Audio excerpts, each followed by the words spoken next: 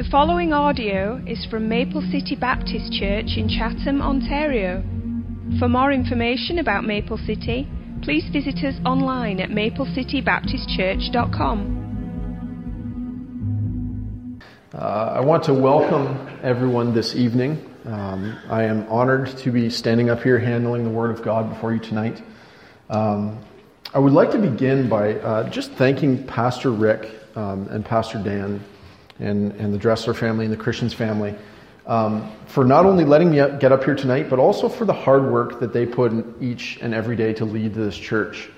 I think the reality is that we only see a fraction of what they do.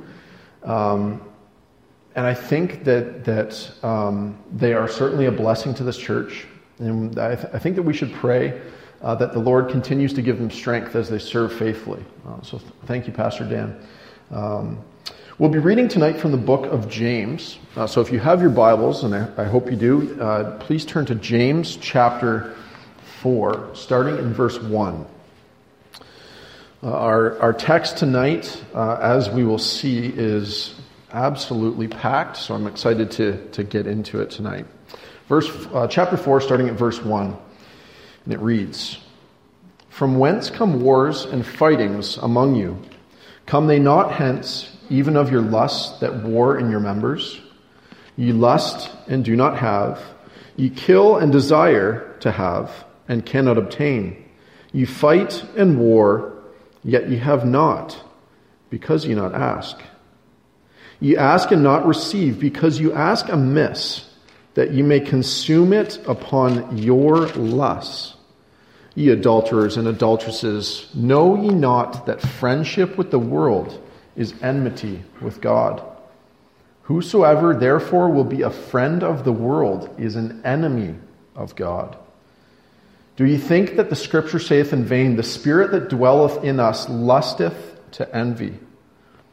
But he giveth more grace. Wherefore he saith, God resisteth the proud, but giveth grace unto the humble. Submit yourselves therefore to God. Resist the devil, and he will flee from you. Draw nigh to God, and he will draw nigh to you. Cleanse your hands, you sinners, and purify your hearts, ye double-minded. Be afflicted and mourn and weep. Let your laughter be turned to mourning, and your joy to heaviness. Humble yourselves in the sight of the Lord, and he shall lift you up." This is the word of the Lord, and may the Lord bless the reading of his word. Let's pray. Dear Heavenly Father, I thank you for this evening. I thank you for the faithful members of this church that show up Sunday morning, Sunday evening faithfully, Lord. I thank you for any guests that are here tonight. Lord, I pray that we could open your word and see the truth that is within it. Lord, I pray that as I speak tonight, I realize that by myself I have nothing good to say, but that through your Spirit, your word can be proclaimed and your truth can be learned. I pray that we glorify you above all else tonight, Lord. In your holy, precious name we pray. Amen. I would like to begin this evening by taking a look at the context of our passage so that we may properly understand the message that James is proclaiming to us. There is no great mystery as to the author of the book of James. The author is James, the brother of Jesus. The book is being written to the 12 tribes of dispersion, a group of home churches most likely outside of Palestine. From the social situation present within these circles, we can derive that these churches have been facing persecution and poverty for some time. And they have even split into some fighting factions. Many of the members of these churches have adopted worldly lifestyles, and they have become double-minded, wavering between God and the world. In fact, the behavior of many of these church members would give reason to question their salvation, which we will examine throughout our passage this evening. The book of James is immensely practical. The primary theme of the book is living out one's faith, to be a doer and not just a hearer of the word, which is a good thing. So without further ado, let us unpack this jam-packed text tonight. Let us first take a look at verse 1. Verse 1 reads, "From whence come wars and fightings among you? Come they not hence even of your lusts that war in your members?" Verse 1 of our text tonight immediately reveals that the recipients of James' letter are in conflict. James identifies the source of these wars and fights as unsatisfied, self-centered desire. The second half of this verse states that the lusts that war in your members. This is actually very strong language when discussing internal conflict that the church members are experiencing.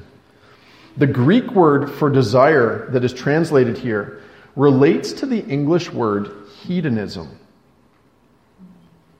Hedonism is a philosophy which is a concept of living to satisfy one's selfish desires, whatever you can do to satisfy your selfish needs. The use of this translation suggests that these churches are a mess.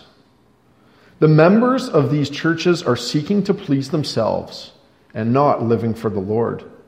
This will always result in conflict of self, as well as conflict between church members, as we are about to see. Verse 2 states, "Ye lust and not have. You kill and desire to have and cannot obtain. Ye fight and war, yet ye have not, because you ask not." Again, we read James using very, very strong language to describe the conflicts that were taking place among these church members. The plural use of both fight and war suggests that this was not an isolated problem within these churches, but a chronic, ongoing issue. Some scholars have actually gone so far to suggest that there were actual, literal war going on between these groups and between individuals. Wars in which actual murders were taking place. However, from the evidence that we have and the context that this passage finds itself in, it seems more plausible to suggest that James is referring to murderous hatred, extremely destructive behavior, and behavior that was as offensive to God as committing actual murder. This claim is reinforced when we look to Jesus' words in the book of Matthew. In the Sermon on the Mount, which is found all throughout the book of James, Jesus links hatred and contempt with murder.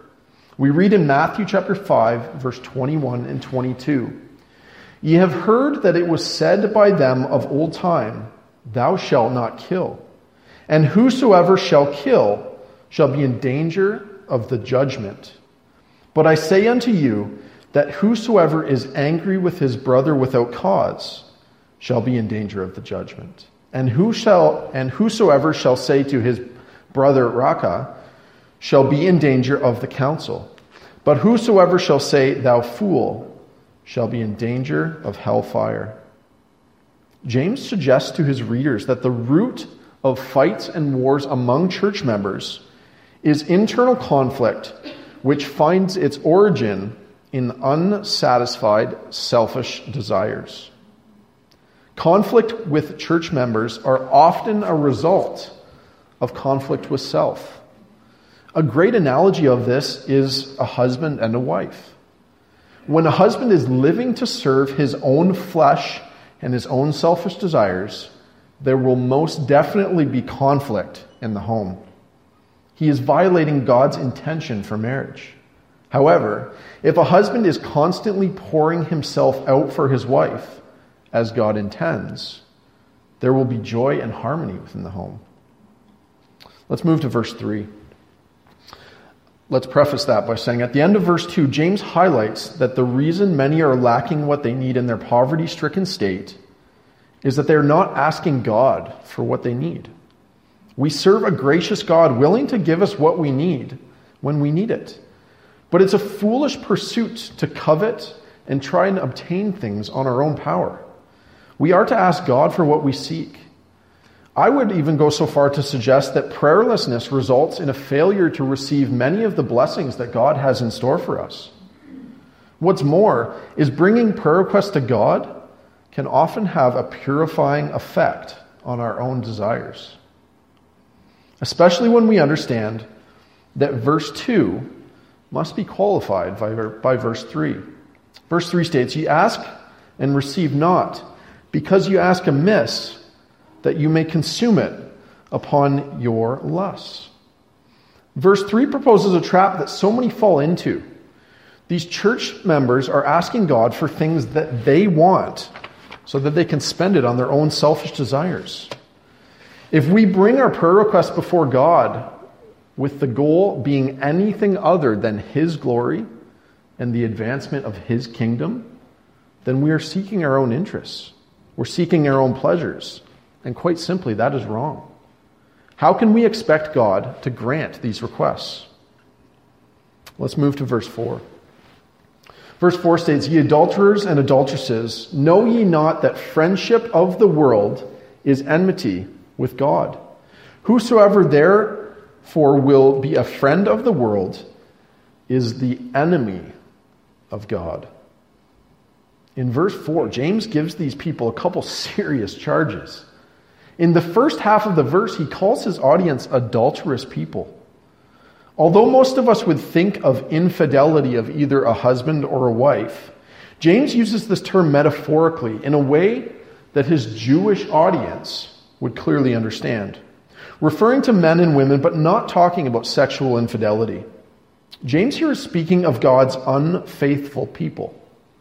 It is a comparison of turning away from God to that of spiritual adultery. This directly refers back to the Old Testament, specifically to the book of Jeremiah, when apostate Israel was far from God. The language that is used in Jeremiah, which is linked to our passage tonight, illustrates the severity of James's charge. The seriousness of the second half of this verse can also not be overestimated.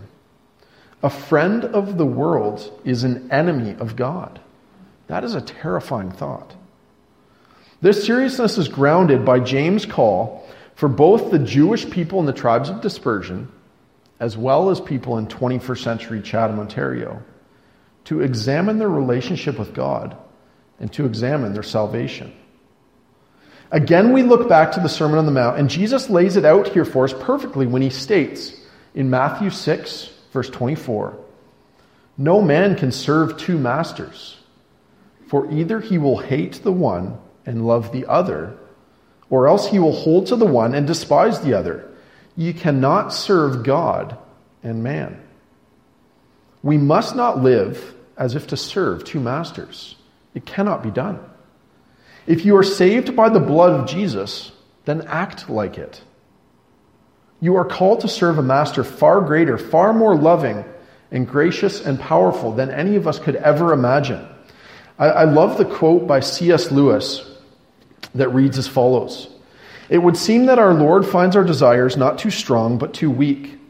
We are half-hearted creatures fooling about with drink and sex and ambition when infinite joy is offered to us, like an ignorant child who wants to go on making mud pies in a slum because he cannot imagine what is meant by the offer of a holiday at the sea. We are far too easily pleased." I think that insight really sums up what we see in our society today. We are so easily pleased. We are so distracted, and yet infinite joy and the glory of having a relationship with Jesus Christ is offered to us. You cannot have both. Christian, we must realize that the joy offered to us by our Father in heaven are far greater than any promise of temporary pleasure from any sin that this world can offer. What's more is that when we do choose that temporary pleasure instead of the joy offered to us through God, we are undermining what Jesus Christ did for us on the cross. We are looking God in the face and not believing that His love is far greater than anything that this world can offer. We must strive not to be guilty of this. In verse 5, James makes another reference to the Old Testament when he says, "Do ye think that the Scripture saith in vain, the Spirit that dwelleth in us lusteth to envy?" This verse is a difficult one to understand, as it has been interpreted in different ways from various biblical scholars.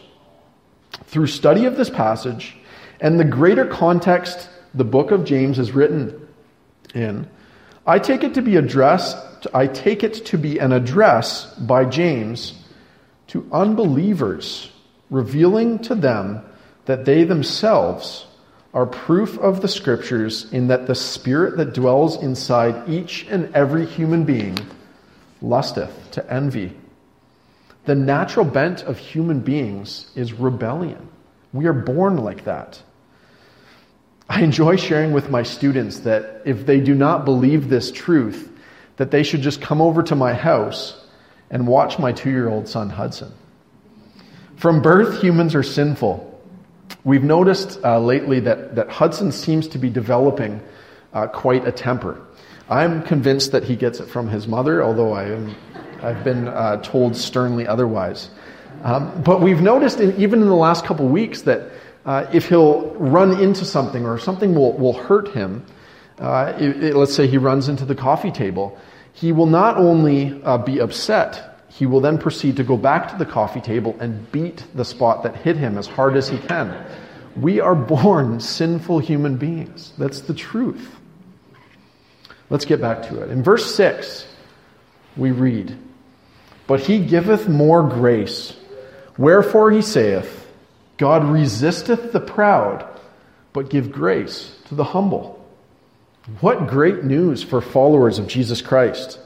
God makes great demands of his people, yes, but he gives them grace to overcome and to fulfill these demands.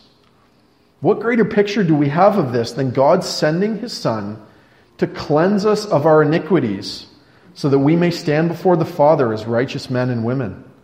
How can it get any better than that? To be sure, if it were up to you and if it were up to I, we would be damned to an eternity in hell. Praise the Lord that Romans chapter 5 verse 6 is truth when it states, For when we were yet without strength, in due time, Christ died for the ungodly. Christ's sacrifice is certainly the most glorious picture that we can comprehend on this side of heaven. It is the single reason that the believer has a promise of eternity with our Father in heaven.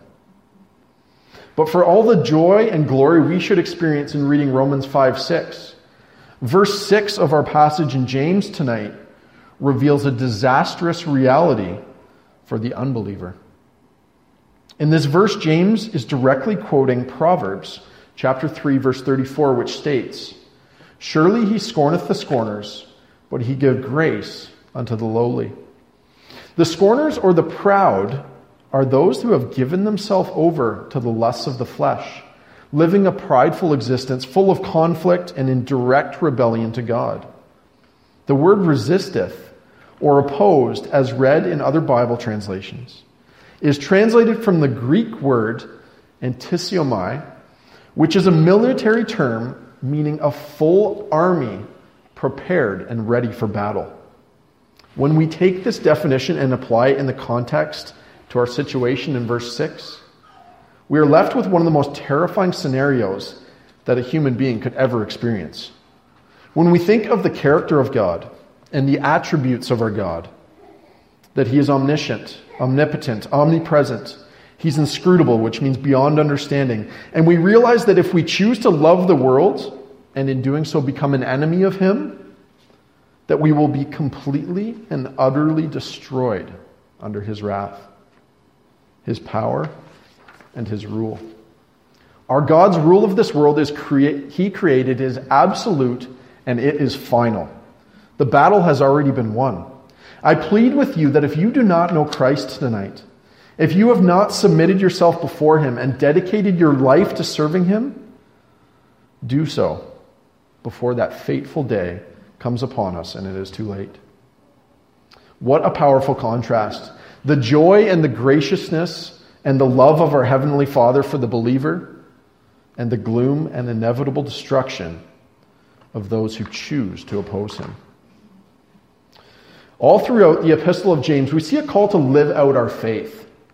James is immensely concerned on Christians living their faith.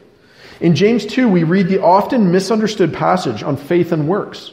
Here we are instructed not that we achieve salvation by our works, but that we can demonstrate the authenticity and the sincerity of our faith through our works.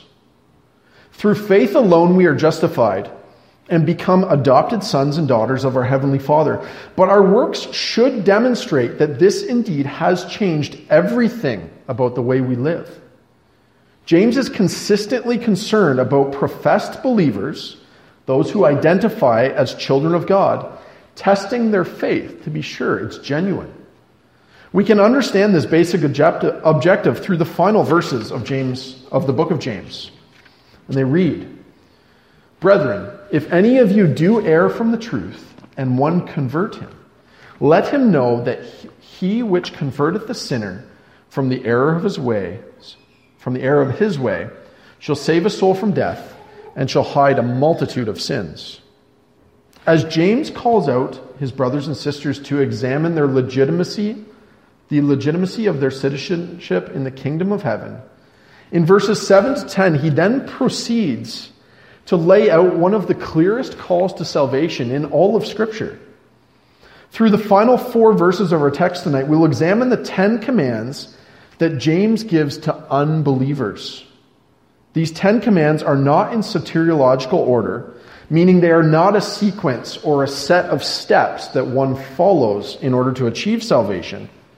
However, they are elements of what God expects in response of a sinner who has answered the Lord's call to salvation. Although these words have been written to unbelievers, as believers we certainly can look to these words and be encouraged, and also at the same time be challenged to examine, are we living our faith? Let's read these last 4 verses tonight. "Submit yourselves therefore to God, resist the devil, and he will flee from you. Draw nigh to God, and he will draw nigh to you. Cleanse your hands, ye sinners, and purify your hearts, you double-minded. Be afflicted, and mourn, and weep. Let your laughter be turned to mourning, and your joy to heaviness. Humble yourselves in sight of the Lord, and he shall lift you up." In verse 7, the first of our 10 commands, we see that we are to submit. There are many forms of submission used throughout Scripture, and all are certainly important. Here in verse 7, the basic truth as it relates to salvation is proclaimed, that you cannot receive salvation without submitting to God. The act of submitting is an essential characteristic of a child of God. A believer in Christ should be eager to submit to the will and the lordship of their Heavenly Father. The second command we see is to resist. Likewise, in verse 7, we see that to submit to the Lord is to resist the devil. In this verse, James calls unbelievers to resist the devil and follow Christ. I would suggest that this command by James applies just as much to a believer as it does to an unbeliever. If you are anything like me, your first question in response to this part of the verse is, how exactly does one do that?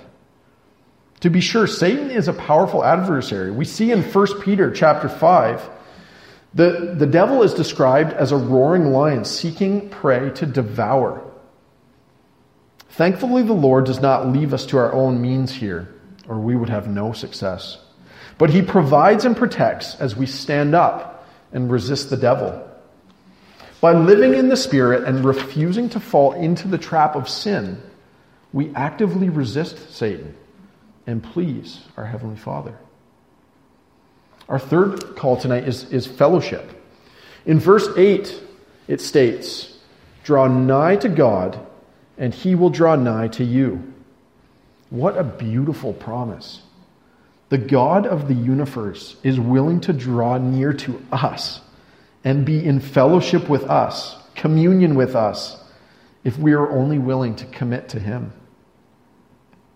As a follower of Christ, in light of this fact and in everything that he has done for us, we should be compelled to live a life of obedience to him as we enjoy his fellowship.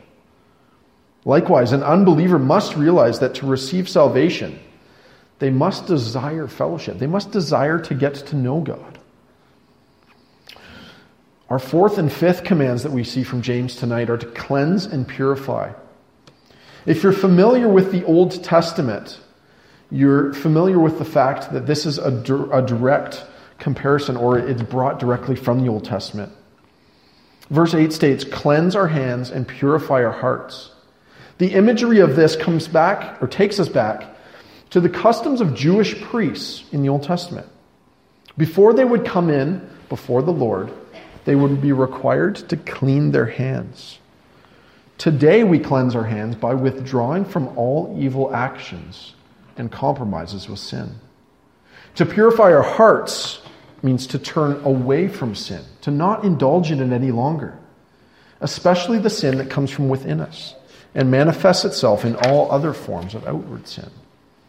Unbelievers are called to turn from their ways and pursue the Lord. As a believer, too, we must realize that we have turned away from our sin. So we have absolutely no reason to be there anymore. And how do we live that out? Well, we live that out in the Spirit. Verse 9 of our text, we find our sixth command.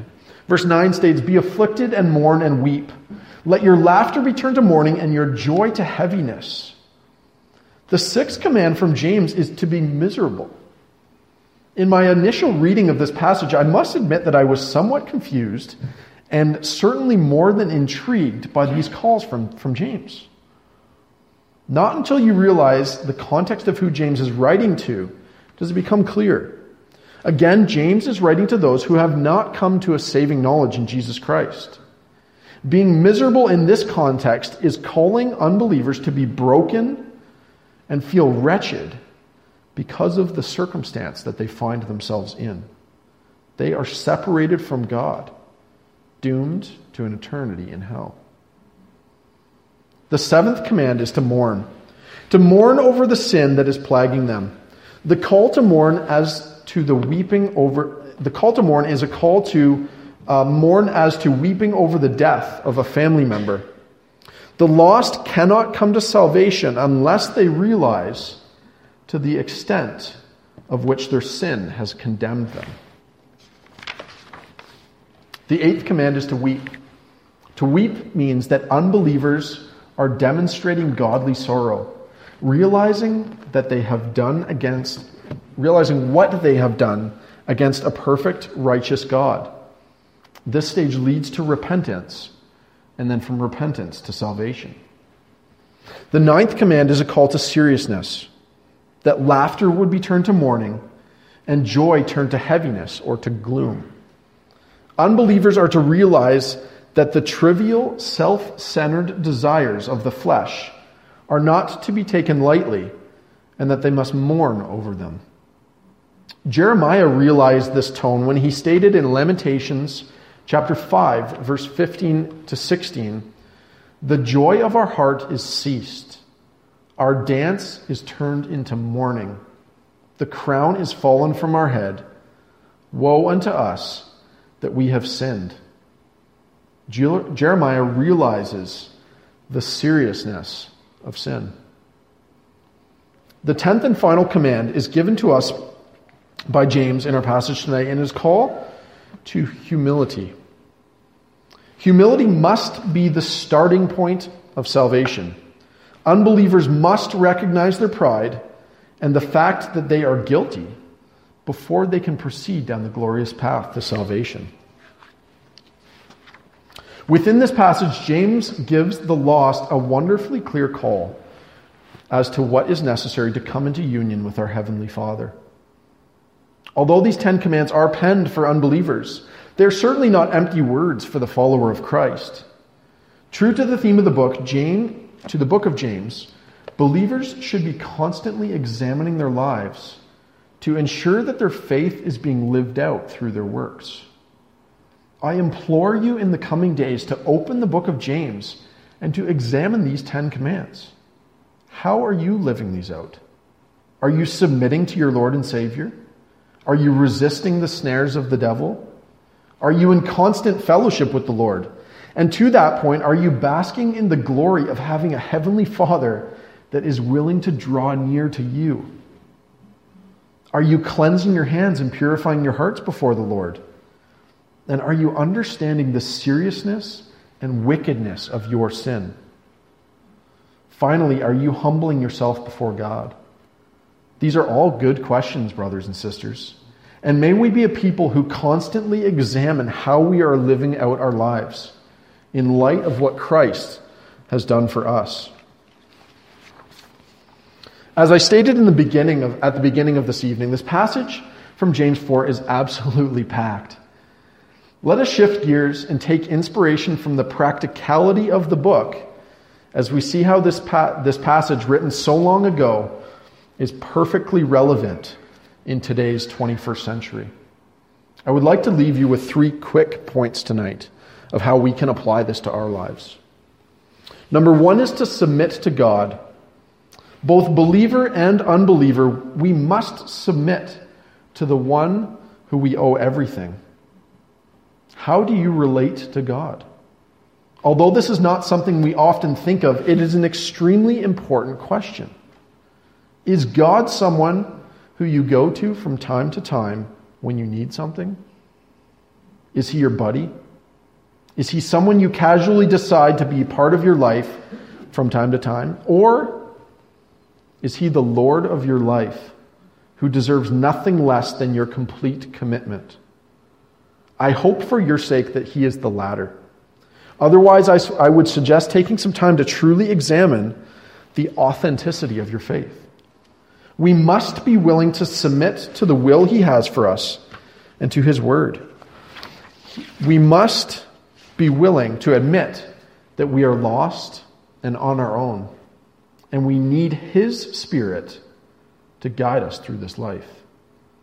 If you have come to that realization and you are a follower of Christ, you are no longer lost or alone.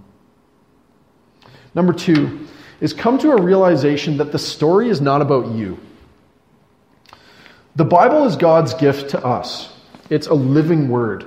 It is truth that we can stake our lives on. What it is also is a story.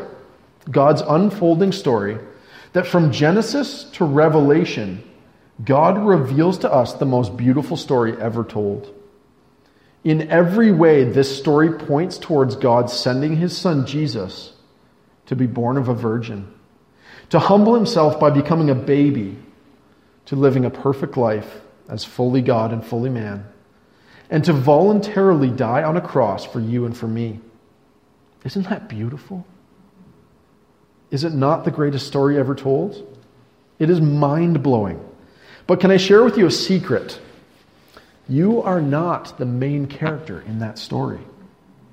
We are so narcissistic that I fear many of us go about our daily lives believing the lies that our culture markets to us, which is that we are the star of our own show and that God exists to support us as we see fit. Brothers and sisters in Christ, we need to realize that many of us have been wired to think this way through the culture that we live. It is wrong. We must submit and fall into the role that God has given us in his unfolding story. Those who should do everything they can to glorify him. Realize that you were created to bring him glory. Period. Draw near to him is our third point of application. Charles Spurgeon says it well when he urges us to dwell where the cries of Calvary can be heard. If we are able to do this, then the things of this world will grow strangely dim in the light of his glory and his grace. Are you in the habit of walking with the Lord daily? What does your prayer life look like? Are you in his word? Brother and sister, if you devote your life to prayer, to reading his word, and serving him, you will grow more in love with Jesus Christ every day. I'm not sure who said it, but I've always remembered well the saying, an idle mind is the devil's workshop. If we keep our thoughts on things above and we strive to serve him with everything that we are and with everything that we have, we will be able to resist the ever-present temptation that sin presents to us. Christian, think of our text tonight. If you draw near to him, he will draw near to you. How could it get any better than that? Jesus Christ died for you and for me. I urge you to live your lives in light of that truth. Glory in the gospel of Jesus Christ every day. In Christ alone, our hope is found. Let's pray.